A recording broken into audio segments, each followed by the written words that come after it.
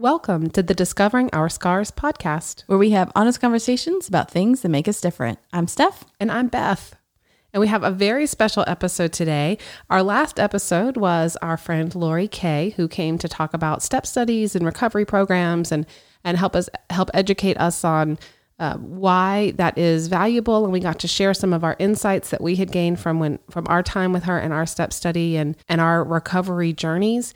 And so we have a really special episode for you today related to that. What are we doing today? Well, I actually shared my testimony at Celebrate Recovery a few months ago, and I recorded it. So we thought, hey, we just talked about Celebrate Recovery. Why don't we share that on the podcast? So we are going to play the recording from testimony that I gave. And part of recovery programs is sharing your testimony. That was something that you don't have to do, but something I really felt like I wanted to do in the large group setting of Celebrate Recovery. So here is the recording of that, and please enjoy. Hi, I'm Stephanie, a Christ follower in recovery for childhood sexual abuse and PTSD. Hi, Stephanie. When I was 14 years old, my parents couldn't ignore what was right in front of them. They saw me pull away from activities I liked. They saw me unable to find joy anymore. And they saw me struggling just to live. My dad, a psychologist who specializes in clinical testing, gave me a test for depression. And I scored very high, but it's not a test you want an A on. My parents attempted to get me help, but I wasn't ready. So I decided to work harder at putting on a happy face. And I was pretty darn good at it. At least I was until I started college 4 years later. When I started community college, with all the changes it brought, I couldn't hide or deny the overwhelming emotions I felt anymore. I was scared of them. I didn't understand why I felt so much and why I hurt all over. Every inch of my body hurt, and I didn't know why. Since I couldn't see the hurt, I couldn't put a bandage on it. My life changed one particular day on my way to college internship. The emotional pain was just too much for me. I had to let it out. I had to see it. So my brain told me I could see it with a cut. I took a dull blade to my left arm, and I felt a sensation that helped me pinpoint the pain. And for the next 2 years, self-injury became ritual for me when I was sad, angry, happy, mad, excited, etc. All emotions were too much for me, and self-injury became my coping of choice. No one knew about this. At the time, I believed this was not for anyone else to know but me. Just to be clear, I didn't use self-injury for attention, and it was definitely not about ending my life. Actually, it was the only way for me to have a life. It allowed me to release my internal pain and play the part of happy human in public. But I still had no idea why I had this huge, unexplainable pain inside me. In addition to my everyday, overwhelming emotions, fear also started to build inside. I was about to leave home for the first time to finish college in Orlando. I was about to move from everything I'd ever known, and I had a secret life I was barely holding on to. I knew I had to tell my mom what was going on. We were close, but this was the hardest thing I had to share. Looking back, I was taking step 1 of the 12 steps. I admitted I was powerless over my addictions and compulsive behaviors, and that my life had become unmanageable. My mom responded wonderfully. I got put on depression medication and started seeing a therapist. I had 6 sessions with my psychologist before I left for Orlando. This was the start of my recovery 13 years ago. At the time, I thought self-injury was my problem. It wasn't until years later that I realized self-injury, or now known as non-suicidal self-injury, NSSI, was just a coping method, and it wasn't what I really needed help with. I arrived at university and met my 3 randomly assigned roommates. We got along for the most part, except for one. My 4th roommate was disrespectful, and no amount of sit-down conversations changed that. One day, she again had eaten my perfectly portioned for the week food, and I lost it. I couldn't take feeling unsafe and having no control in my home anymore. So I went back to my coping method, and I cut my left forearm with scissors. But this time was different. This time, I was so mad at my roommate that I wanted to hit someone or something. But I didn't hit anything. I just took that full anger and rage out of my arm. All I saw was red. And long story short, I was locked in a mental hospital for 4 very long days. After that traumatic experience, I was even more fearful. But my fear was not only for the unexplainable emotions I had, which were all still there, just more intense now, but now I had the fear of being sent back to the mental hospital. The hospital changed me. I saw things, heard things, and was subjected to things I had never experienced before and never want to experience again. The next 5 years of my life spiraled out of control. I was still using NSSI to cope, but never shared it, and made sure to keep my arms covered up at work. All my energy went to pushing down my emotions and flashbacks of the mental hospital. I loved my full-time job working for Disney and Apple in Orlando, but one day I realized I couldn't keep up the show. I turned to a Bible verse that has always spoken to me. I tell you the truth, if you had faith, even as small as a mustard seed, you could say to this mountain, move from here to there, and it would move. Nothing would be impossible. Matthew 17:20. I desired to have mustard seed faith my whole life. After 5 years of living in the darkness, I found a tiny mustard seed. I had faith that all would work according to God's plan if I just followed Him. I told my Apple Store leader one day that I needed to take a month off to deal with my health. And he told me I could have the time off and my job would be waiting for me. And I don't know how that would go down at your job, but that was a true God moment for me. I headed home to Tallahassee and had many sessions with my therapist. In the first session, she diagnosed me with post-traumatic stress disorder from the mental hospital. It explained so much. I lived in constant fear of being sent back and having my rights, dignity, and humanity stripped away. I had debilitating flashbacks of the horrors I endured those 4 days. The therapy sessions helped, and the time away helped. I felt like I could breathe for the first time in 5 years. But there was one thing I never fully addressed. It was brought up in sessions, but never fully explored. I still coped using NSSI. The desire and ritual was still a part of my life. And now, I was mad about it. I was mad that I had been in recovery for 6 years, and still, I was using NSSI to deal with my emotions. This time, instead of turning to therapy and medication, I turned to God. But I didn't ask Him nicely for help. I yelled at Him. I yelled at Him with anger, frustration, sadness, and true desire to want to know why.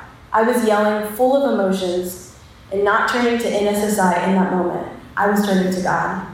I was stripped down. All that was left was a longing for the real truth, no longer afraid of what it might be.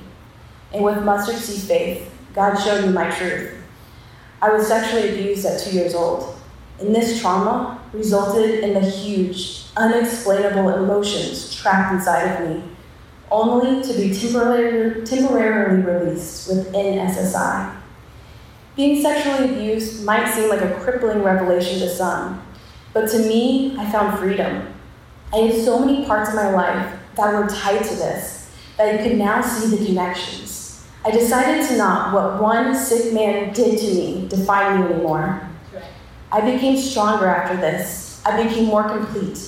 And after returning to Orlando, I struggled far less with NSSI.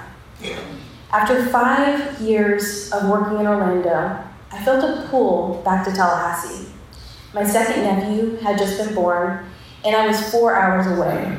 I was a part of my nephew's lives, and I wanted to be, so I quit my job at Apple. And that led me to a job right here at Killearn as the Director of Technology Ministries.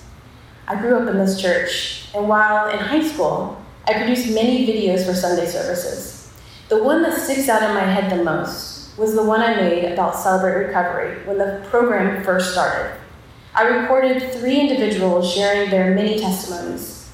It stuck with me because it was the first time I heard Christians be real, honest, and vulnerable in church.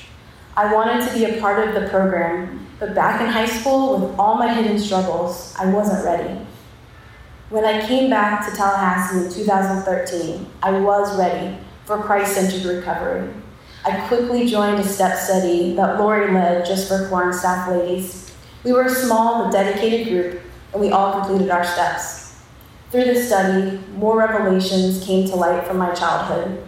I worked on forgiving my abusers with my sponsor, but was not able to fully do that during the step study. After my first step study, I went on to co-lead a second. It was just as hard as the first, but this time I had a miracle moment.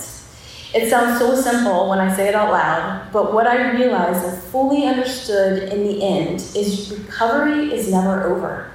I'll never be fixed and have my life all sorted out, because new stuff will come up that I need to work through, but that's okay, because now I have a large list of healthy coping tools to get me through. I mentioned I was not able to fully forgive my abusers during my step study. Well, at the time, I thought I had, but it was not until about a year ago that I revisited all the childhood pain and realized my abusers still had a hold on me. 2 years ago, a few years after my step study, I decided I was ready to write a book, a memoir of where life has taken me. As I wrote my story, and as I read what I wrote, I experienced real and raw emotions over and over again. During that process, the childhood abuse took control of me again. I was angry, hurt, and lost. I had to put the book away, focus on my emotions, and with the support of my sponsor and sessions with my psychologist, I was finally able to forgive my abusers. I will never forget the horror that happened. And I still have remaining physical issues, but the abusers no longer have power over me. A verse that helped me in this process: Father, forgive them, for they know not what they do. Luke 23:34. After that, I was able to get back to writing my memoir, discovered my scars, and was able to finish it. Another great step I took occurred in November of 2018. I adopted my first dog, a greyhound named Mac. Yes, I named her after a computer. And she has made a huge positive change in my mental state. I spend way less time stuck in my head overthinking everything. Now I have her needs to think about. What would make Mac happy right now? What does Mac need? And those things are usually exactly what I need to. I struggle far less with depression having her in my life. And with the guidance of my doctors, I'm now off all medication. Along with Mac being a healthy coping tool in my life, I have a few more I turn to when I'm depressed or just in a crummy mood. I write, I talk to my sponsor or friend, I take a walk, with Mac of course, not a computer, my dog. I build a Lego set, I create art, or I complete a small house project that I know I can get done. I've also started doing something recently that is super intimidating, but has helped me on my road of recovery. I started hosting a podcast. And if you've never listened to a podcast, it's basically an online radio show. You can listen to on your phone, you just hit play anytime you want. And my co-host and I, we have honest conversations about things that make us different. And we don't hold anything back. In fact, our second episode is about my trip to the mental hospital. Sharing my true self with the world is scary, but even more, it's freeing. With every episode, I feel lighter, as if I can truly exhale.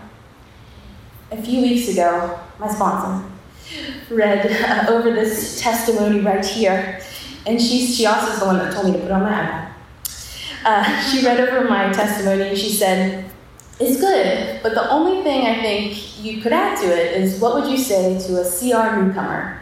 I pushed back a little and I said, "But I know from CR we're not supposed to tell people what to do." And she went on to explain that this is different. So to someone new to CR, new to recovery, all of that, I want you to know, you are worth it. You are worth spending time on. You are worth getting to know all the parts of, and you are worth healing. They say on an airplane, in case of an emergency, put on your own oxygen mask before assisting others. Well, think of CR as your oxygen mask. My friend and Step City leader, Lori, encouraged me to share my testimony at CR. And of course, my sponsor's been encouraging for many years. I reread Step 12, having had a spiritual experience as a result of these steps. We try to carry this message to others and practice these principles in all our affairs.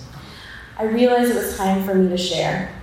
As I said, I don't think of myself as fixed and have all the answers now, but I do look at life as ever evolving, and I now have healthy tools to deal with any hurts, habits, or hang-ups that might arise. I continue to live one day at a time, enjoying one moment at a time, trusting that He will make all things right if I surrender to His will, so that I may be reasonably happy in this life and supremely happy with Him forever in the next. Thanks for letting me share.